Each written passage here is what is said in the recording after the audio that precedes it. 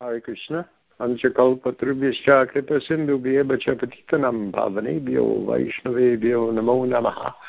So we are continuing in our study of Canto 11, the Bhagavatam, Chapter 21, Explanation of the Vedic Path by Lord Shri Krishna to Uddhava, and we've arrived today at text number 25.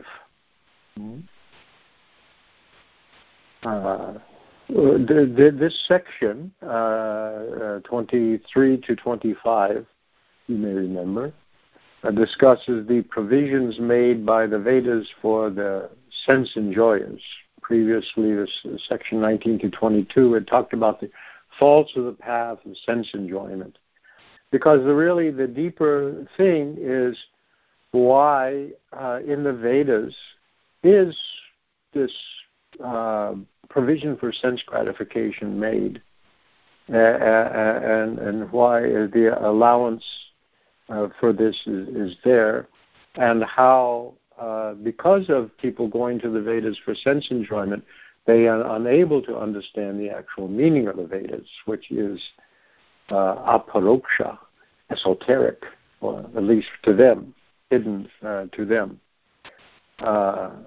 So text 23, it said, those statements of Scripture promising fruitive rewards do not prescribe the ultimate good for men, but are merely enticements for executing beneficial religious duties, like promises of candy spoken to induce a child to take beneficial medicine. 24 says, simply by material birth, human beings, this is it, chems when you're born. You know? In a sense, you just inherited it, but it's from the past lives, you know. Simply by material birth, human beings become attached within their minds to personal sense gratification, long duration of life, sense activity, bodily strength, sexual potency, at friends and family. That's the package. Their minds are absorbed in that which defeats their actual self-interest, because you think your self-interest is to improve in all these things. And it's just the opposite. Things are just the opposite of what they seem. So now we come to text 25, which continues along this path.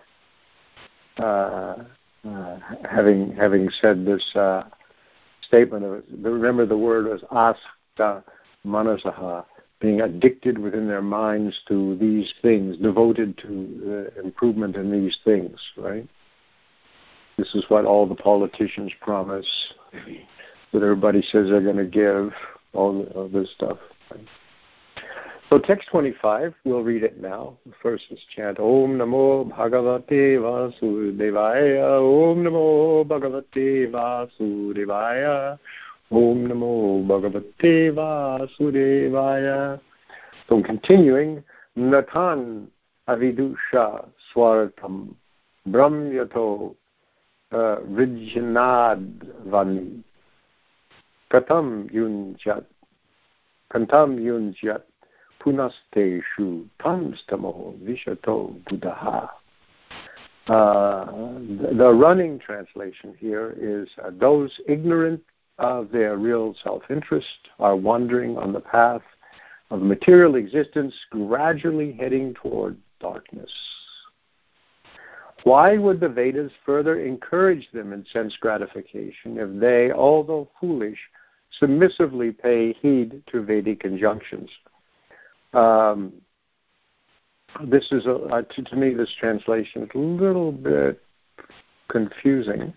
It begins, Natan, submissive, meaning those people who are submissive to the Vedic injunctions. So at the translation, it comes at the very end. So they are these people in Natan. They accept the authority of the Vedas, but avidusha, they are ignorant swartam, of their own interest. Swartam means your self-interest, your real self-interest. So these people are submissive to the Vedas, but ignorant of their real self-interest, which is, of course, the highest bliss of transcendence. They don't know this. And these people are brahmyataha, wandering. Where? Vijjana advani, upon the path of danger. This vijjana, which is translated here, danger.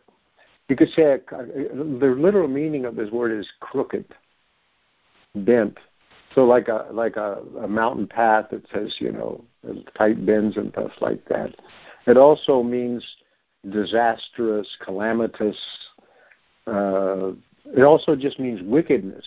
This interesting word that has all these things from a kind of bent, crooked, deceitful, and so on, in many ways. So here's this path of the material world is this Vijjana Advani, the path of danger, of calamity, of distress, of misery, another meaning, affliction. All these are the meanings of this word. It's a good word to use here. So these are these people. They are wandering in this disastrous path, ignorant of their own interest. So then the question is, katam, why would the Vedas encourage these people further, yunjat puna, engage them further in those things that caused their disaster? Why would they encourage them, it says here, in sense gratification, and those things that are really against their interest, and make them enter further into darkness? And the word Buddha at the end means the intelligent, which refers to Vedic authority. Why? Manuswami translates this a little differently. Why would the Vedas encourage persons ignorant of the highest bliss, but who are submissive to the Vedas, who are wandering on the path of karma from body to body, to again take a low birth? So he kind of explains it this way.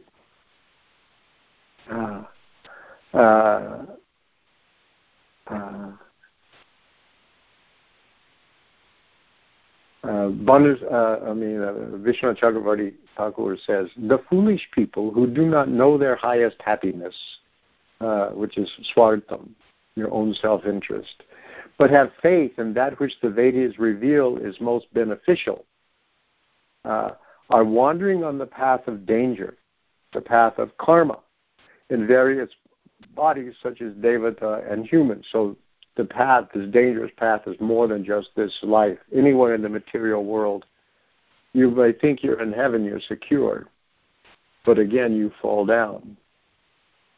You're having a good time.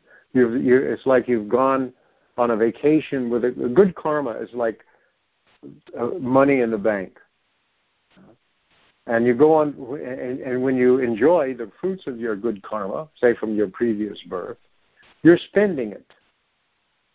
And then when the bank account is empty, boom, you go down. And there's nothing you can do. We see that even in this world, some people, they reach some high position, they're living high on the hog, they're doing everything, and then all of a sudden, boom. During Prabhupada's time in America, we had President Nixon's spectacular fall. Everything came due, and suddenly nothing he could do. Everything he did to make it better made it worse. So this happens. So you go to the heavenly planets, boom, you come down again. So that's always the path of danger, whether you're a devata or you're a human, a marcha. So it says, why would the Vedas, Buddha, encourage these people who will receive birth as trees or other low forms? When it says tamaha, the path of take a low birth or ignorance, means those So the Vedas, he says the Vedas would then have no authority if it actually encouraged these people. So that's not what they're doing, even though they may take advantage of it. So therefore, the Vedas, it prescribes regulated sense gratification. And it gives you this. It's like there was a communist song that used to make fun of religious people. There'll be a pie in the sky when you die. You know, they saw the upper classes impressing the lower classes by making you be good because we keep all the money, but when you die, there'll be something for you there. So there'll be a pie in the sky when you die. So that level of religion, which promises, you suffer now, you obey your authorities, you'll be a dutiful person, you'll be good, you follow the teachings of the church or whatever, and then you'll get your reward in heaven. That's karma kanda religion. So, and it's not just the Vedas. Any religious text has this level, and many people, that's all there is. That's what it's about. That pie in the sky when you die. So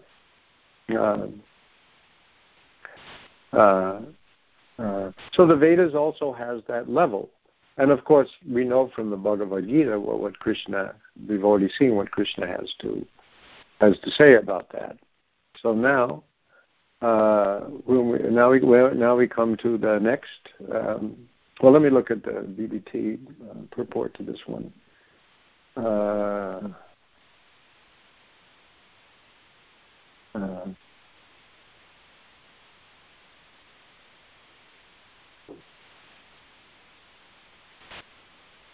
Materialistic persons are not prepared to renounce society, friendship, and love, and so on.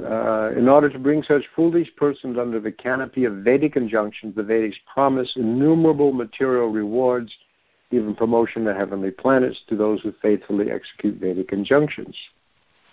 So then they point out, yes, it's like offering candy to children as a reward if they take their medicine.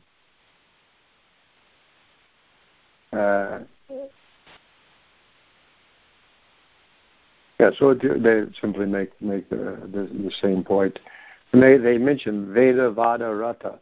This is spoken of in the Bhagavad Gita. Of course, Krishna uses this term. They are devoted to the words of the Vedas, but they use it only, they think there's nothing more than Bhoga and Aishvarya.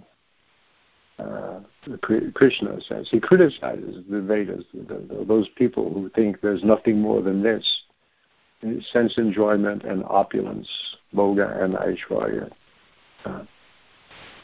So then text 26 continues now.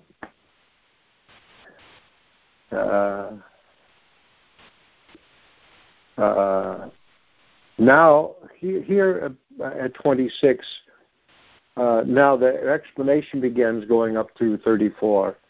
The point of all this discussion is that the sense enjoyers cannot understand the Vedas. He's saying now they don't really understand what it's about. Why is that? What is their inability? So 26 begins, Evam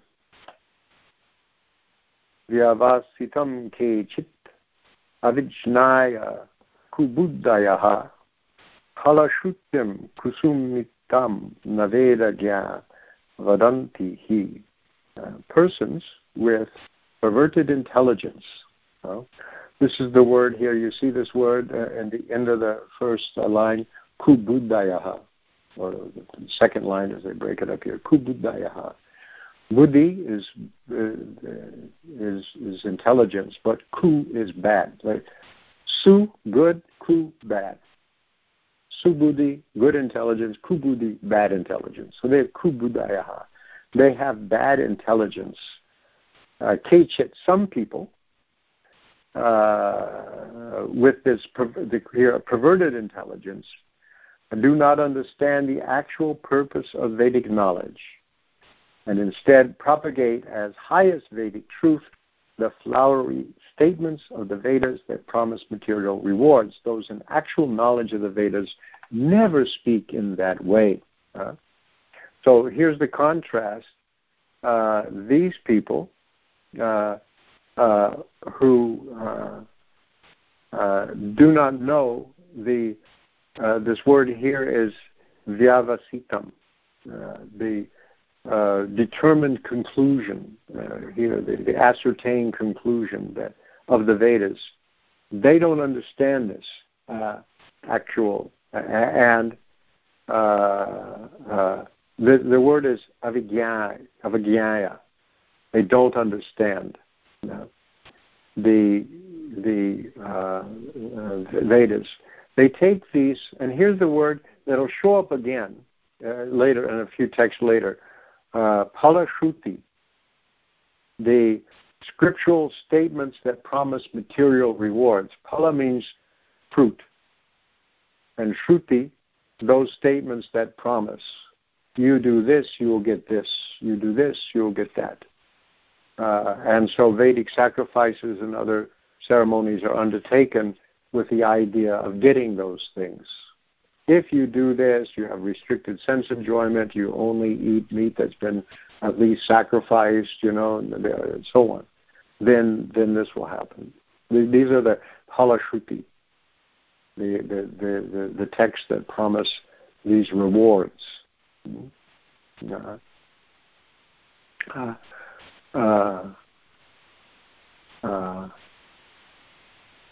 Those who are Vedagya, those who are in full knowledge of the Vedas, they do not speak this way.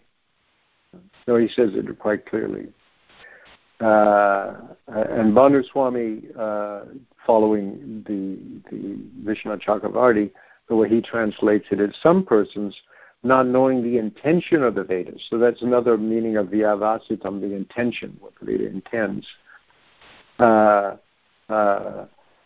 Not knowing the intention of the Vedas, speak of the attractive material results of karma, which are flowers and not fruit.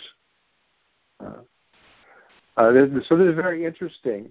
There's when the Bhagavad Gita, in 2:42 and 43 talks about the flowery language of the Vedas.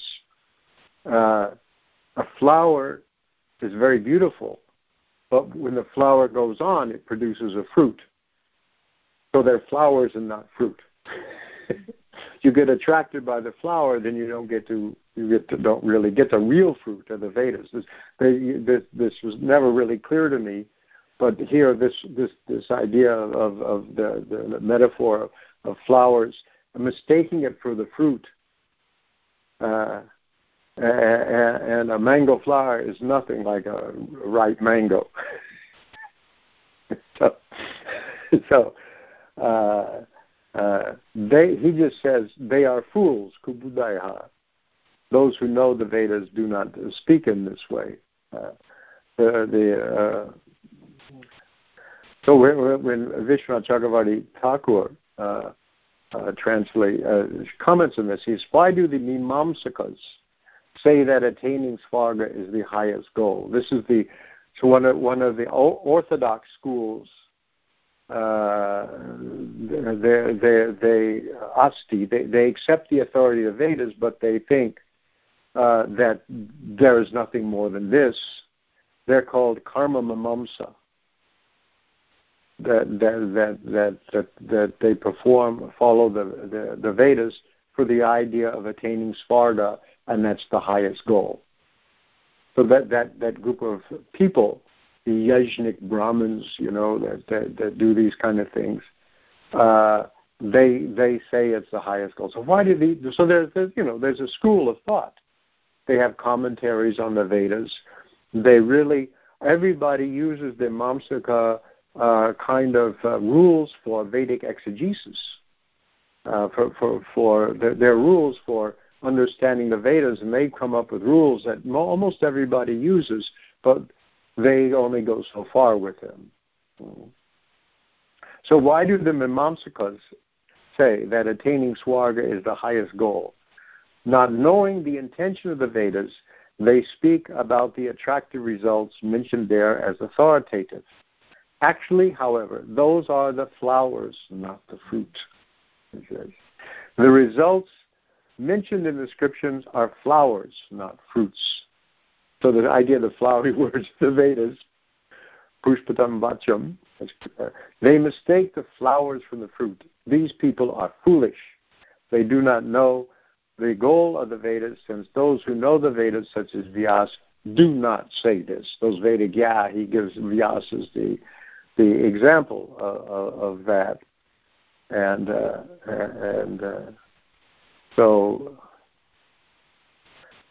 this is spelled out a little more fully in the BBT purport. The followers of the Karma Mimamsa philosophy declare that there is no eternal kingdom of God beyond this universe, and that one should therefore become a professional performer of Vedic rituals in order to keep oneself in a material heavenly planet. So they buff it up like that. As explained by the Lord to Sri Uddhava in a previous chapter, there is no actual happiness in the material world, since one will inevitably rotate to the various planetary environments, stretching from heaven to hell, and thus always be disturbed within the material atmosphere. Prabhupada talks about children on a merry-go-round. You're not really going anywhere. So they, in this way, they make the same point. And this word that they use here for flowery is Pusumitam, which literally means furnished with flowers. Now to 27. Vishwanath Chakravarti Thakur comments in the comment purport to this verse. He says the foolish persons are described in 8 verses. So this takes us up to text 34. So now here's the description of the foolish people. So Krishna continues to Uddhava with 27. He says, Kamina kripana lubdha pushpeshu phala buddhayaha agni mugdha dhuma tanta swam lokam na vidanti te. Those who are full of lust, avarice, and greed mistake mere flowers to be the actual fruit of life. So here's where this comes from.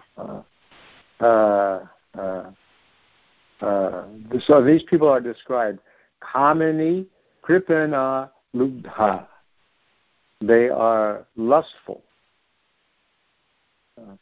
Kripana, miserly or greedy. Lubdha is greedy, rather, and this word kripana, miserly, means that they greedy means you want something for other people. The other thing is whatever assets you have, you don't even enjoy. You just want to store it up and keep it for yourself. You're not generous at all, miserly. So these people, pushpeshu palabudaya, they think the flowers are the fruit.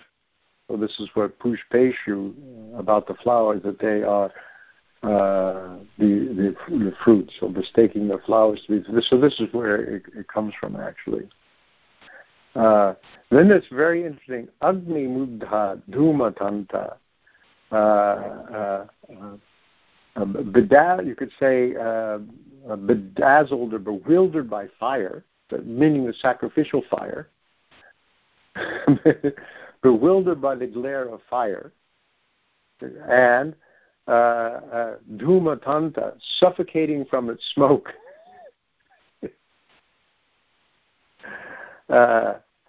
Swam lokam levadanti te. They cannot recognize their own true identity, they say here.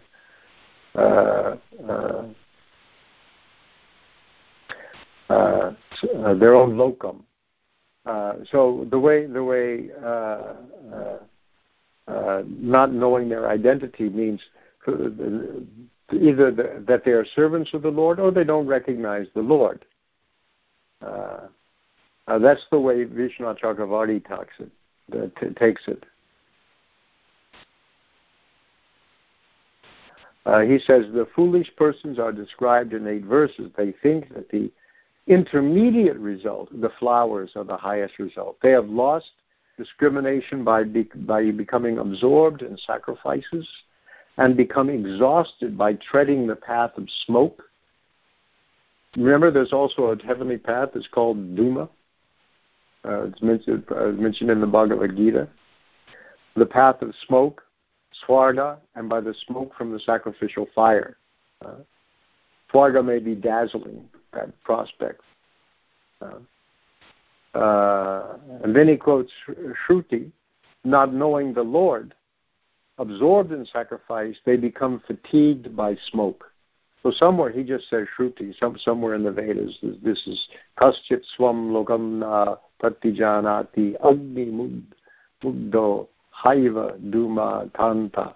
So this in here is actually, this verse is actually something of partly a quotation from something that's elsewhere in the Shruti, according to Vishwanath Chakravarti Thakur. So they don't know themselves or they don't know the Lord, their locum, their themselves or their own position as devotees.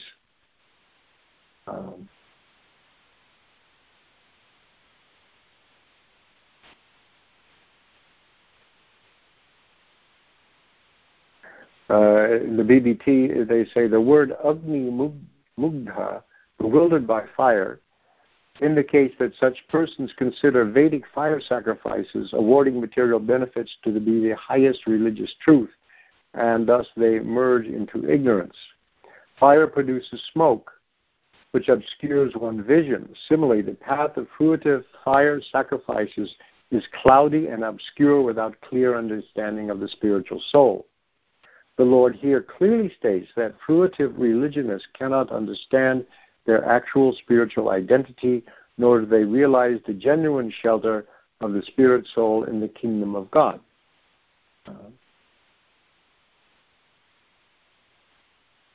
Lord Krishna states in Bhagavad Gita 15:15, Vedaischa sarvair ahameva vedyaha. All Vedic knowledge is actually meant to lead one to pure love of God. All the Vedas are just a searching after me, or seeking after me. Fortunately, we have the Bhagavad Gita, because it really, Krishna basically, in the Bhagavad Gita, gives a survey course of all the different Vedic dharmas and says this is the conclusion, sarva dharman parajyaja mamekam sharanam bhaja. He really spells it out in very simple Sanskrit. We have the advantage of taking that as Krishna's own comment, explanation of the Vedas for us.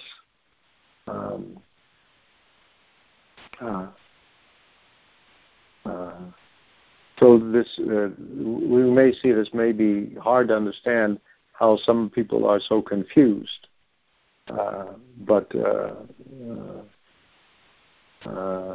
they don't really have some of the advantages that we have from Lord Chaitanya.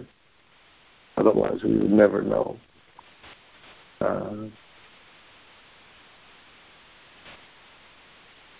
So now, continuing discussing these foolish people.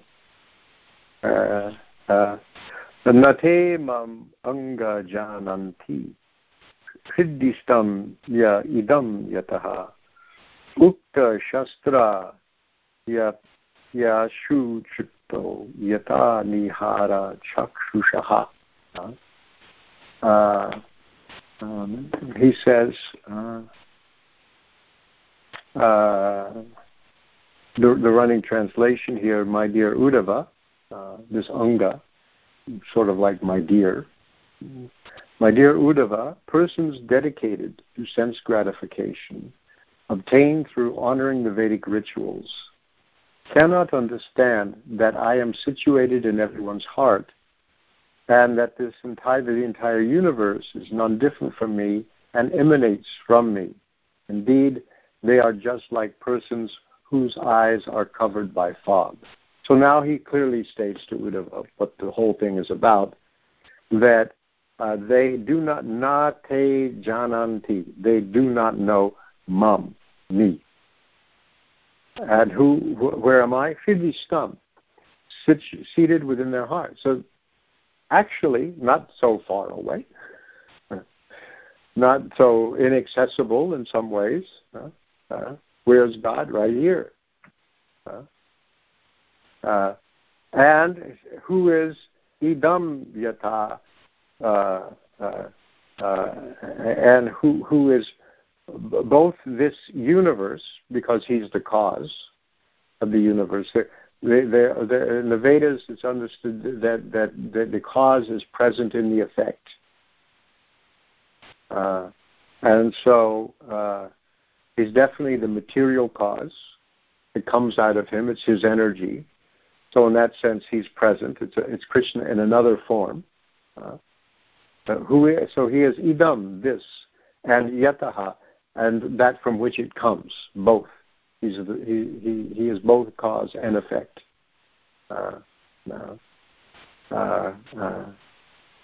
And so it says, and the entire universe is none different from me and emanates from me. It is, I am this, and that from which this comes. When they say idam, often just this means this world.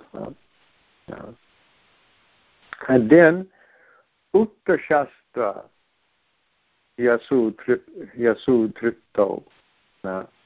This is very interesting, this word here, Ukta Shastra.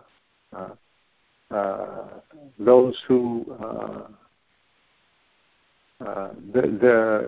you see in the word for word, when they give the word meaning, who consider the Vedic ritual activities to be praiseworthy, or else for whom their own ritualistic performances are like weapons that kills the sacrificial animal. You can read this both ways. Because ukta means a saying or a statement. And the word ukta shastra means it's actually a name of the Samaveda. It refers to, that's one of the names for one of the Vedic texts that are recited when performing sacrifices. So this is the Ukta Shastra. Or you may consider the Vedic rituals to be ukta, to eulogize them. Ukta means a saying, a sentence, or eulogy, praise. So praiseworthy. The Shastras to be, this part of the Shastras to be praiseworthy. Or also, the word Shastra, as explained in the purport, another meaning of Shastra is weapon. A weapon for killing animals. So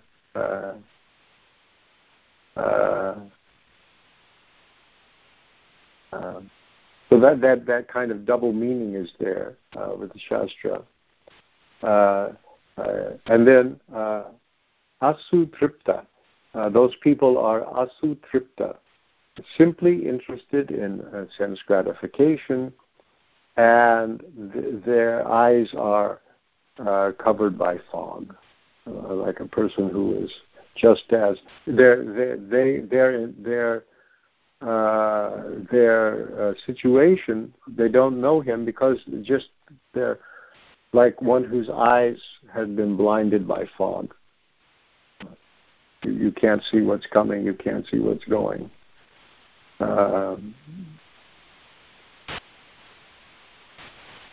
So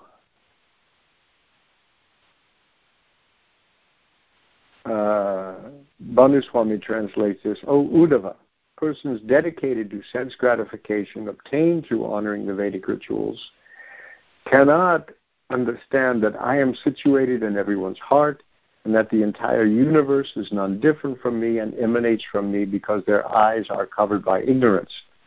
So Vishwanath Chakravarti is saying, who is the person, the lokam, they do not know. because the previous verse, they do not know Loka. They do not know me, the Antaryami, the one who lives inside, dwells inside, situated in their heart. I am this universe. And then he says, but you are a conscious form, not this universe. And then it continues, the answer is, from me the universe arises. I am the universe because I am its cause. They consider karma to be praiseworthy, this is one meaning, or they consider that it involves killing animals, Ukta Shastra.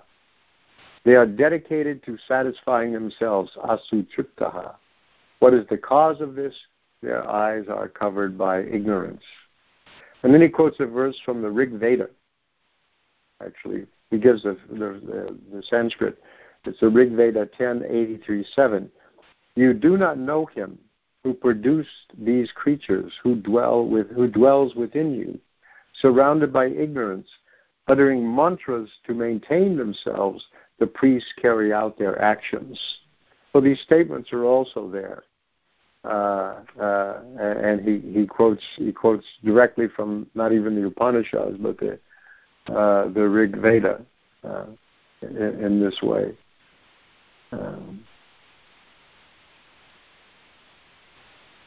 So now we go on.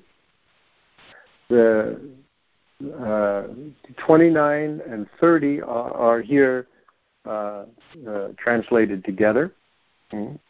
Te me matam avijnaya paroksham vishayatmakaha himsayam yaddiraga syad yajna eva nachodana himsa vihara yalabdhai pashubi swa sukechaya yajante devata jnanai Yajanti Devata Yajnai Pitri Bhuta Patim Kalaha. Those who are sworn to sense gratification. This is the word Vishaya Atmaka. This word Atmaka, absorbed in or completely dedicated to Vishaya, sense objects. Their whole soul, they're into sense objects with their whole soul, Atmaka. Te me matam avijnaya. They don't understand my teachings or my conclusions. So as in the previous verse, Krishna is now speaking of himself as being the ultimate goal of the Vedas to Uddhava. Because they are without understanding and the word that he uses here for conclusions that modifies it is paroksha. This world will turn up later. Paroksha. Here it's translated as confidential conclusions of the Vedic knowledge as explained by me. So the word paroksha means hidden, confidential, esoteric.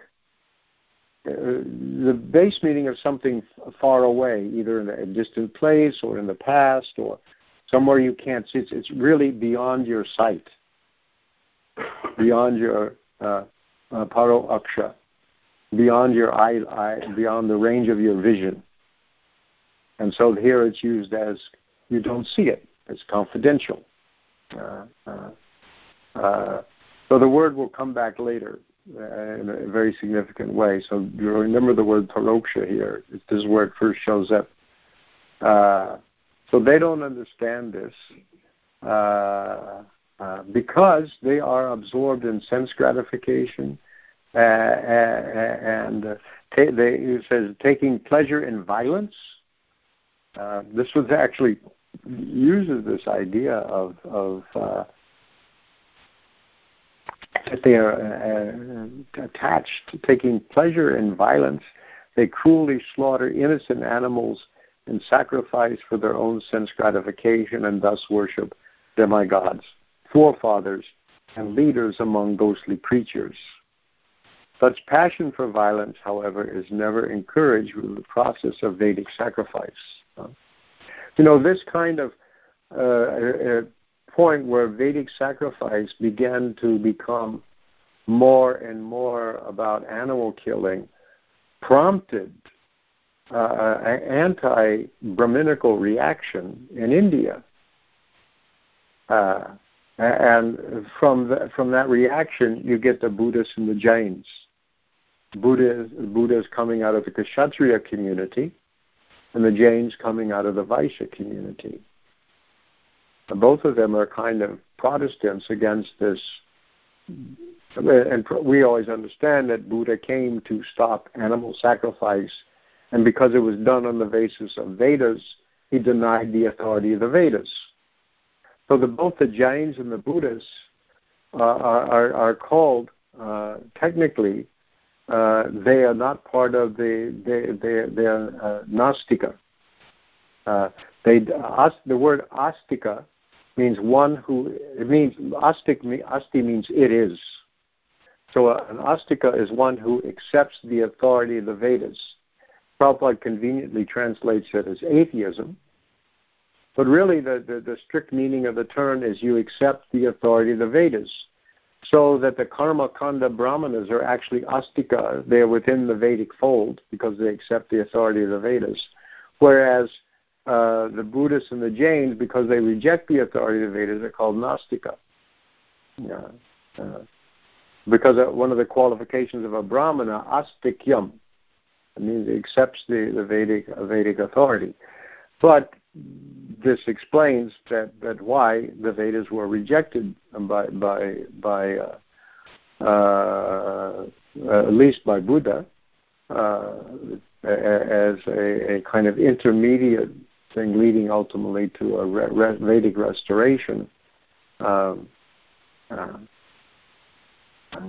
And to this day, you'll go in Calcutta and you'll see butcher shops having pieces of bloody goat hanging up with a picture of Kali, because they were, and it's Kali Prasad. That's what it is. It was offered to Kali. Taking pleasure in violence, they cruelly slaughter innocent animals and sacrifice. And they say this, himsa vihara. They take pleasure in violence. Ahimsa is non-violence, so himsa vihara.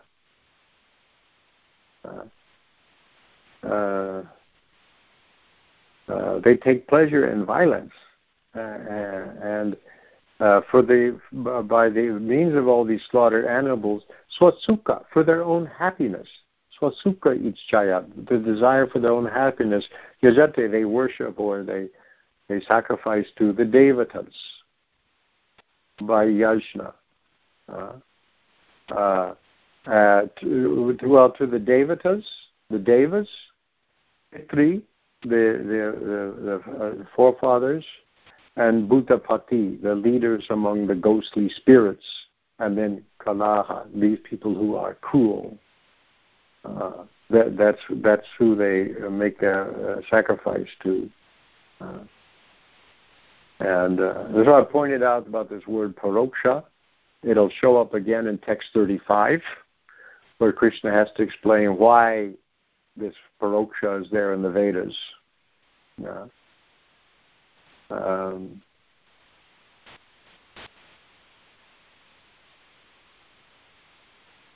Bhanu Swami translates this, those who are attached to sense gratification, not understanding the confidential conclusions of Vedic knowledge as explained by me, their minds overcome with enjoyment, and taking pleasure in violence, worship devatas, pitris, ghosts by sacrifice,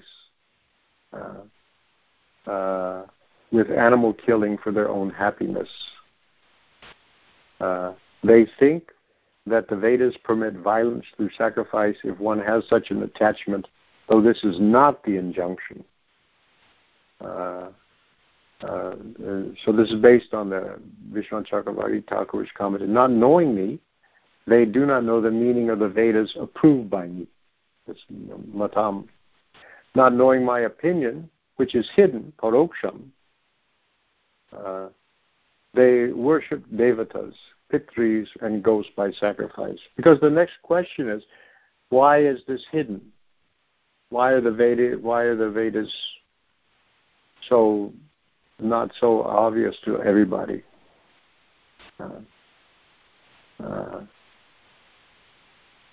Their mistaken idea is presented. They assume the Vedas say that if one is not able to give up killing animals, then one is permitted to do so by performing sacrifice. But this is not the injunction. Not knowing my intention, with minds overcome by material enjoyment, they take pleasure in violence. And let me see if there's anything additional in the BBT purport we should look at. Pretty long too. Yeah.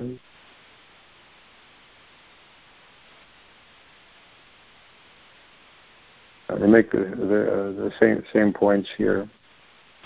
The demons perform Vedic sacrifice. This is described in the Bhagavad Gita. Those who are demonic, they do perform such sacrifice. Yeah.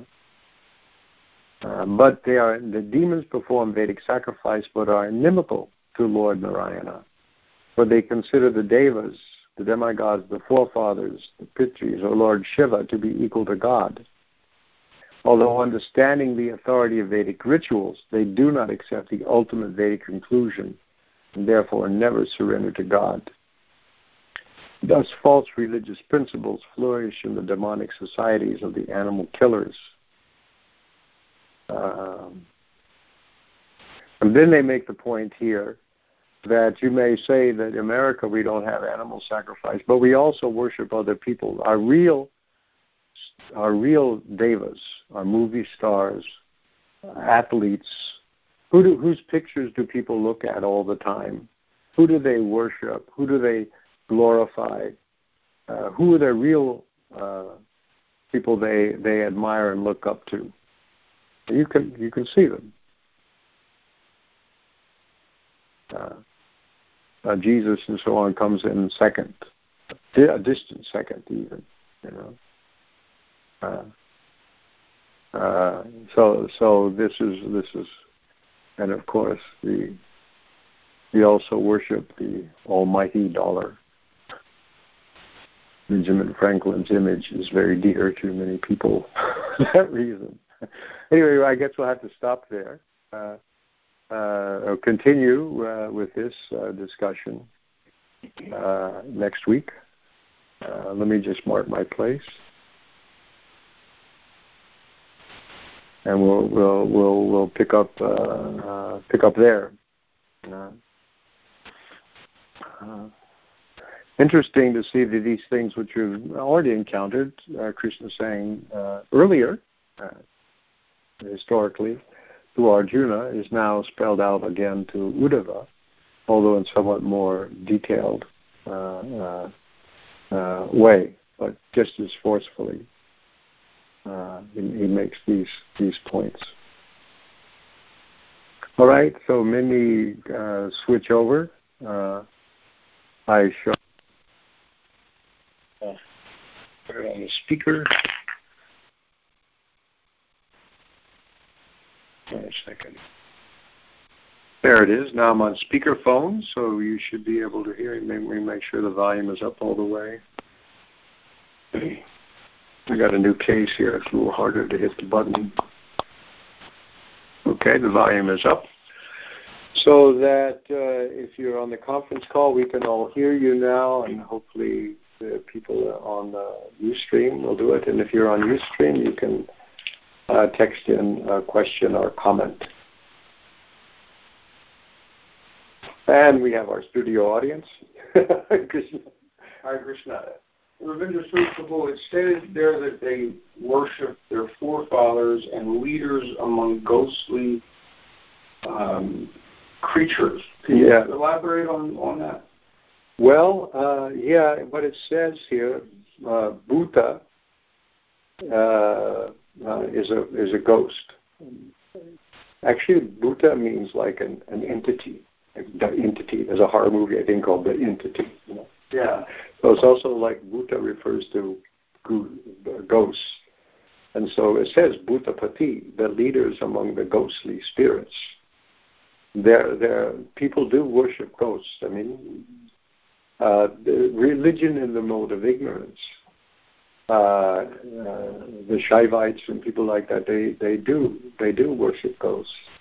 You know, what the whole thing that's called black magic in the West, that tends to be the kind of thing that they go for.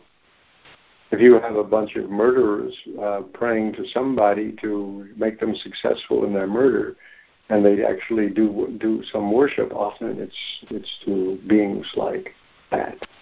And the Pitri is the forefathers. There's a Pitri Loka where your family ancestors may go, and then by offering to them, you can also free them from some of their past sinful activities or so on. So the Pitris. So these are the things that and the Devas, the various demigods, the controllers of the universe, thinking them to be equal to or independent of Krishna. In one sense, we may also worship Devatas. It says in the Nectar Devotion, if you want to, you can worship Ganesh to remove obstacles in your path of devotional service. It's not that they're forbidden. When Lord Chaitanya goes on pilgrimage, he offers obeisances to Lord Shiva. Lord Shiva, we view him, as the Bhagavatam says, as the greatest among Vaishnavas, Vaishnavanam Yata Shambhu. And so worshipping all the Devatas as Vaishnavas is we should respect them, not disrespect them. But we don't worship them for material benedictions. If we worship them, it would only be for the help of Krishna consciousness, or to worship them as devotees. But we're not polytheists. There's only one God. So literally, they're talking about witches and warlocks and demons. Yeah, well, what we have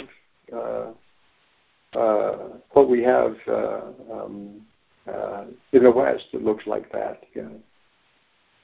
But in some areas of the some developments of Shaiva religion starts to be like that.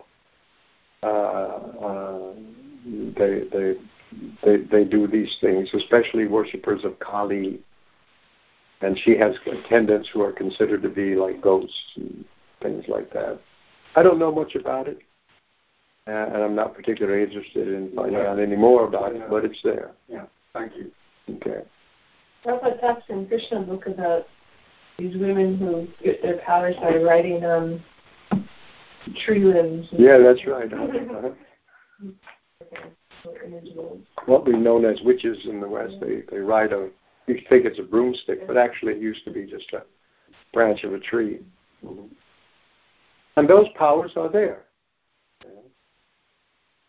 Most people fake it nowadays, but because also sometimes these demonic people perform really horrible sacrifices.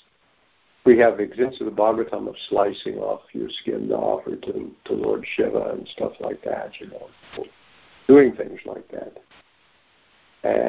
But Krishna says in the Bhagavad Gita, those people who perform some kind of ritual or sacrifice where they torture their bodies, they're to be known as demons. So this extreme self-torture, lying on a bed of nails and all that kind of stuff. Our body is not to be discarded. It's used in Krishna's service. So to take care of it, it's valuable. Not simply think it's horrible.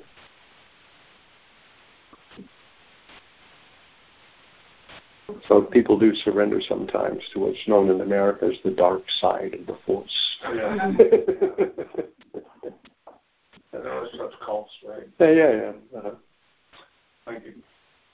Kendra asks, do you know what the BBT's translation team's process was for producing the final volumes of the Bhagavatam? What was their workflow? Well, I was there for a while it was going on, and it was a team that was headed by Hridayananda Maharaj, and the two people that at least I knew of that were working closely with him were Gopi Puranadana and Dravida.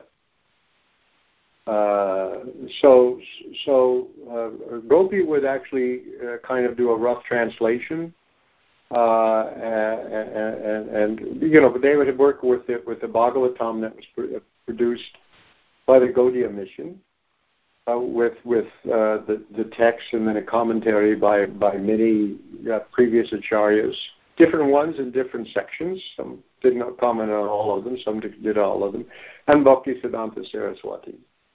That was the one that Prabhupada used.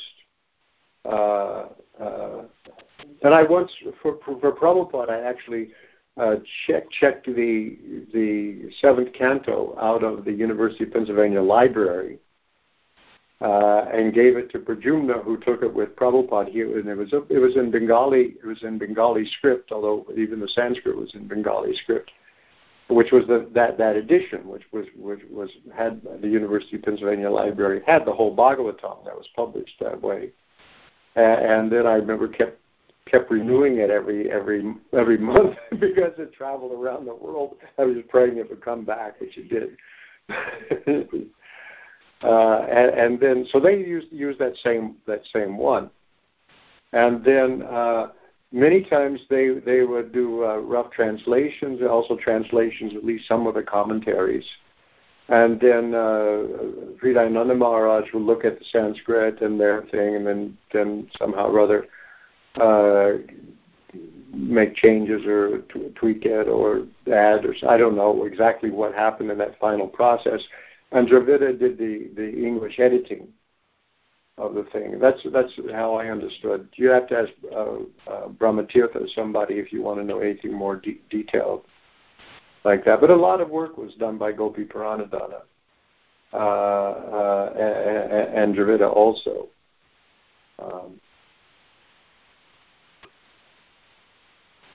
Okay, Ratnabhushanam asks, what is it about attachment to sense gratification that turns a person stupid? Abudaya. Yeah, it does. Sense gratification makes you stupid. Why? Because it increases false ego. The definition of stupidity is identifying the self with the material body. Anything that's what sense gratification does. The regular principles of Krishna consciousness, many people just view them as moral rules just having to do with morality, but they have to do with knowledge. So the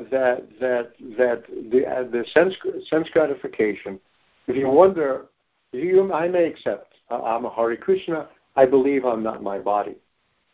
But to have actually experienced knowledge of myself as a spiritual being, then I have to start restricting and regulating sense gratification.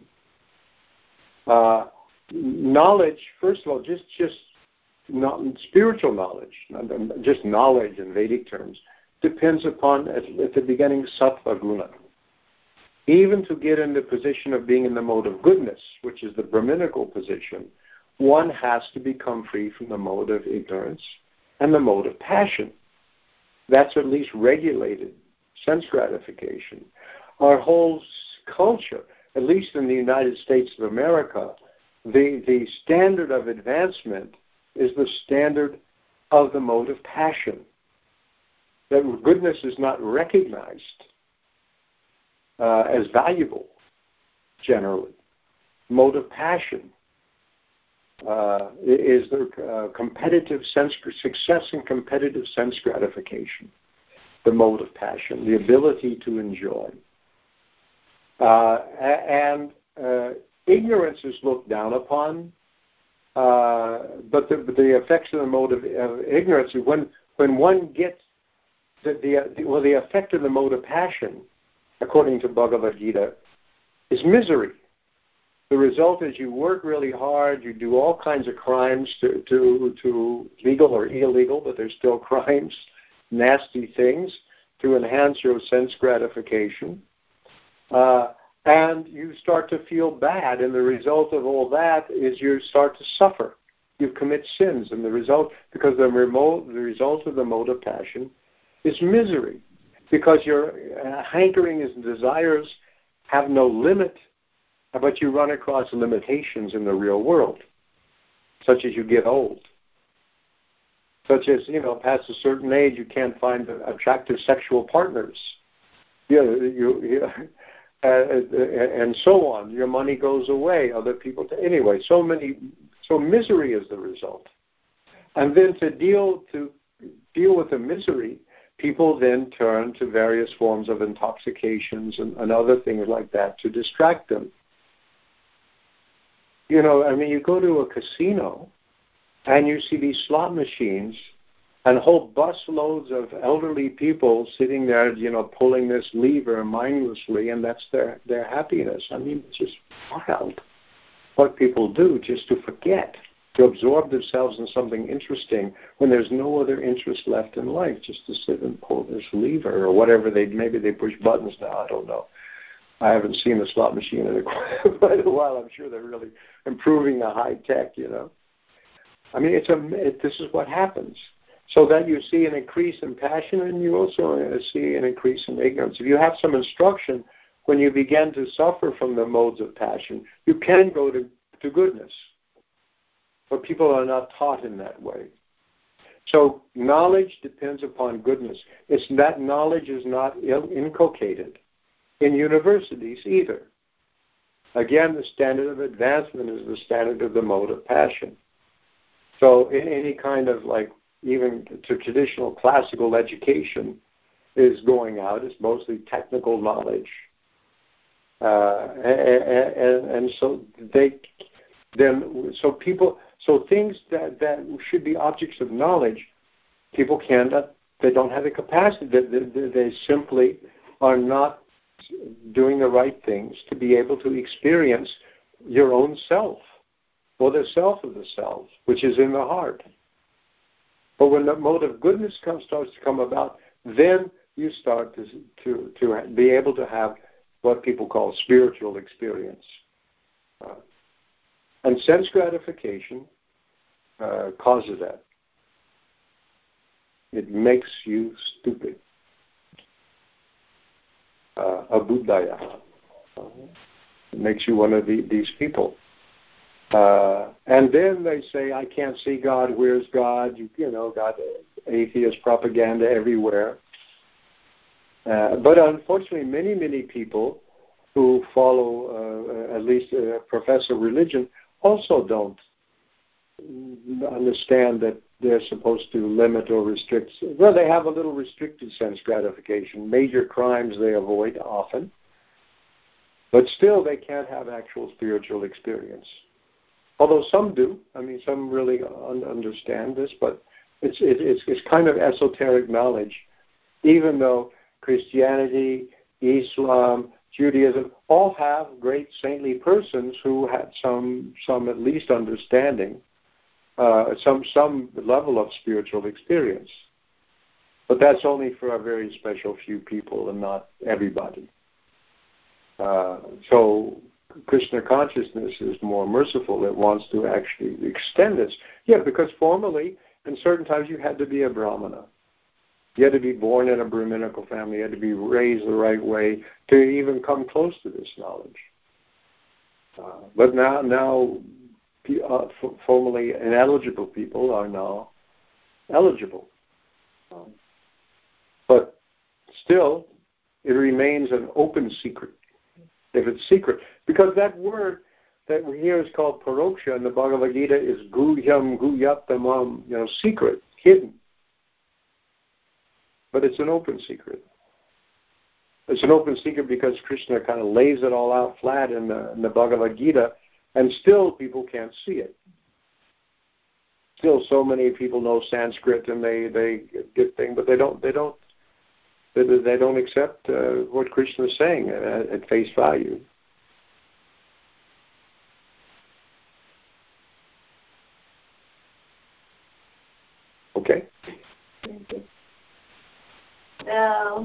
call from Hawaii. I assume it's Ramananda. Yeah. Hare Krishna, can you hear us? Yeah, fine. Thank you very much. Here we can. Hare Krishna. Minister of Prayer. Vidagya Prabhu, I think theoretically you should be heard now. Why don't you go ahead and ask your question? Dandavat Sridhar Prabhu, Vidagya Madhava Das. Do you like Bhanu Swami's translation? Do I like Bhanu Swami's translation? Yeah, it's good to have another take on it. You know, he carefully follows Vishwanath Chakravarti Thakur's commentary, and it's whereas the BBT, Vishwanath Chakravarti, a lot of times they follow him, but also sometimes others, because there's a lot. So there'll be a little difference. But I generally appreciate the way he does. And it brings out one aspect and so a chant station follows the commentary of Vishwanath Chakravarti Thakur. But I like it, yeah. I use it. I find it helpful. And Bhumipati, he also did Uddhava Gita. You have that? Bhumipati. He's a Bengali. Bhumipati. Yeah. I don't think I have that one. Oh. I have translations of Bhagavad Gita commentaries from our authorities done by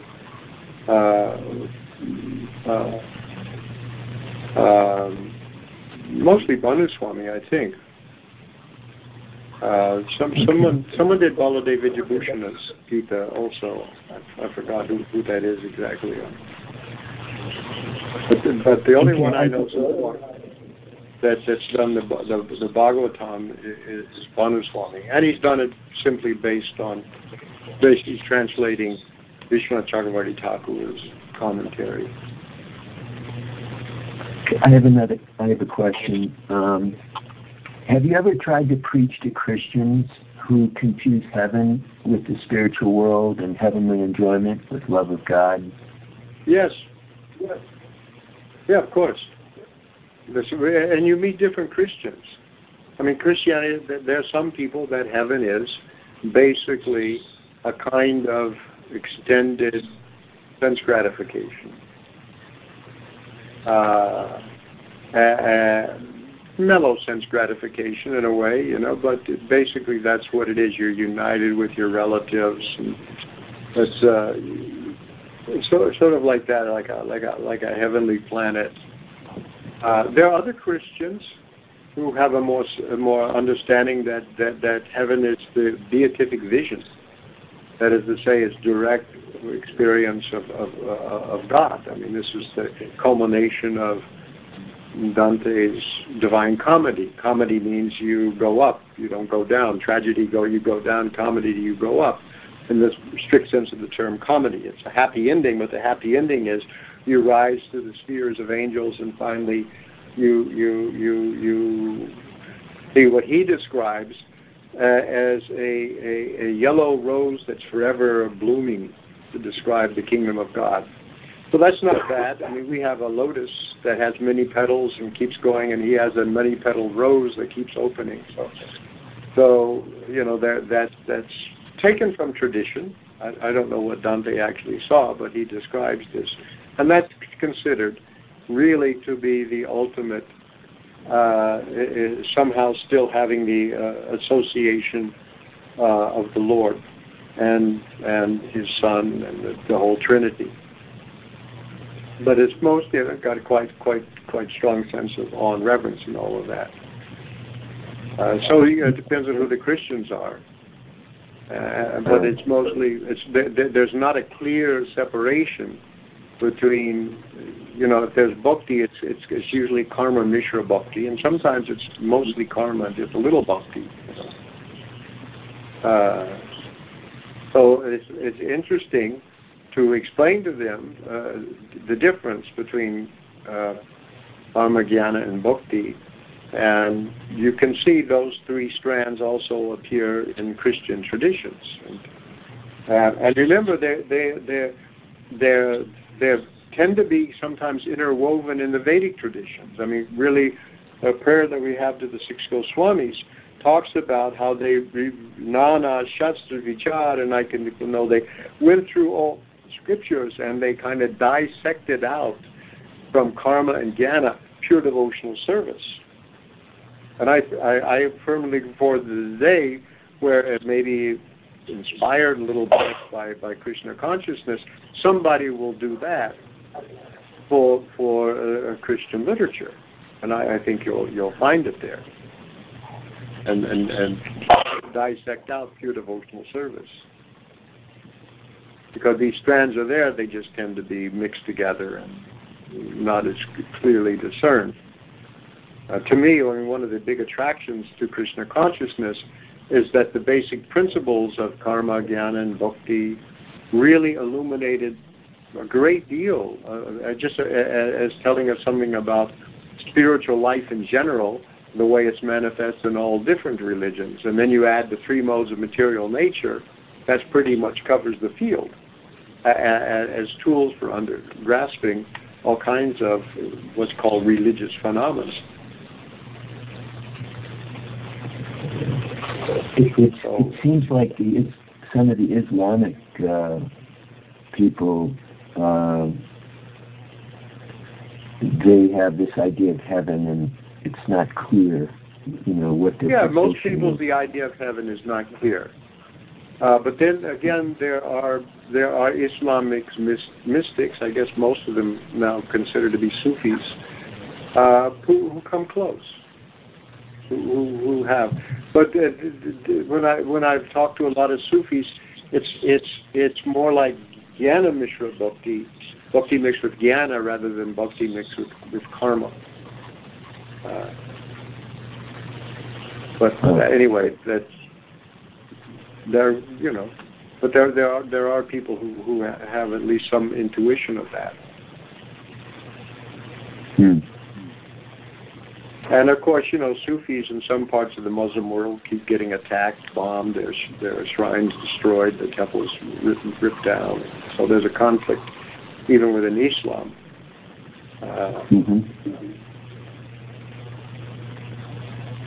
Because Shia and the Sunnis, mostly Sunnis and the Shia tend to, is that right? Which I can't remember now, I'm sorry. Anyway, there's conflicts there about this too.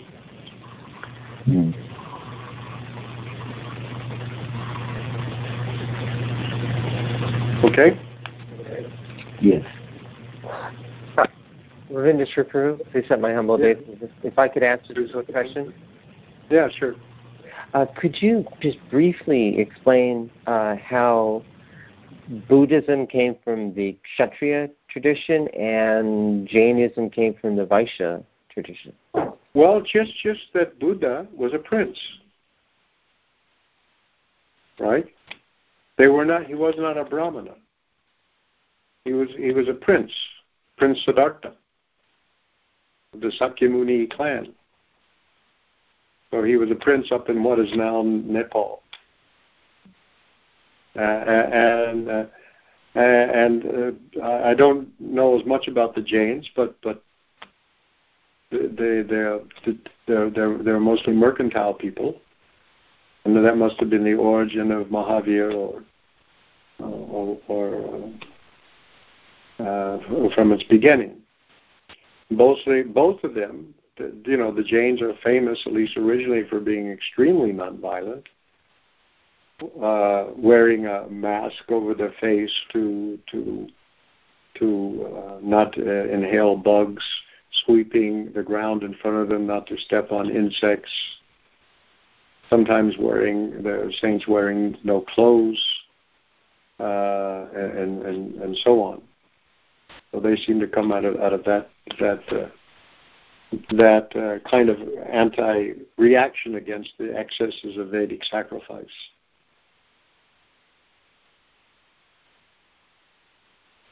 Jains pretty much remained at least in modern times, restricted to India. Although there may have been Jains in the West, in Alexandria and places like that, in classical times, because the Greeks talk about the gymnosophists, the naked sages of India, and that may have been the Jains, or they may have been others before the Jains who also went unclothed or sky-clad, as they say. Naga Babas, the naked sages that show up at Kumbh Mela and so on. But anyway, the Buddhism, of course, in the first form, which is now called Hinayana Buddhism, was very strict and very monastic, and practically people who were not highly renounced people were not really part of it. But then it became a later appearance of this Mahayana Buddhism, the greater vehicle, as opposed to what's called a smaller vehicle. Vehicle means could save more people and could be practiced by those who are not monks and strict renunciates. And it says that when Mahayana started, that Buddha had spoken certain texts which were hid with the Nagas. There's a relationship between Buddhism and Nagas. It's very interesting. Hid with the Nagas, and then they were revealed at a certain time. And that form of Buddhism, spread then all into Southeast Asia, into China, ultimately Japan, and so on. So it was much more missionary, a kind of a form in that way, in this Mahayana form. It's called Mahayana. I don't know if these are currently fashionable terms, but that was what they used for this form of Buddhism. I don't want to take too much time, but the Buddhism is connected with the Nagas? Yeah, that story is there. At any rate, and I just read what scholars have pointed out, that seems to be a connection between Buddhism and Nagas, and when they're pointing out that the idea with Mahayana Buddhism, when certain scriptures became manifest that no one had really seen before, is that Buddha had spoken them. They were hidden with the Nagas, and then later, at a proper time, they were revealed on earth. That's all I know, but that's what they say. And the comment was that there is some kind of connection between Buddhism and Nagas. But I don't know anything more about it. I took a course, I read some books at one time, and now I'm not studying these things so much anymore. To the point of clarification, Mahavira was born into a royal family. Mahavira was born in a royal family, but then okay. Well, that's good to know. I didn't know where Mahavira came from, but I just heard, I think from Prabhupada, that the Jains were mostly a Vaishya movement, and Buddhism was a Kshatriya. And I don't know exactly the history of the Jains very much. The Jains take care my of the survey cows. course in religious studies at the time. The Jains have goshalas in cities in South India. Yeah, they are all over the place. They have goshalas and yeah, they do. Even that there's Jain monks coming to America, although how they fly without killing hundreds of animals, I have no idea. Or drive in a car, but they're now Jains in America too. You have to make some accommodation. Because jet travel is very violent. Car travel is also violent. Look at your windshield or your bumpers, Anything else? No? So we will commence a week from today at 10:30 in the morning with 11, 21, 31. Thank you very much. Srila Prabhupada ki jai, Srimad Bhagavatam ki jai.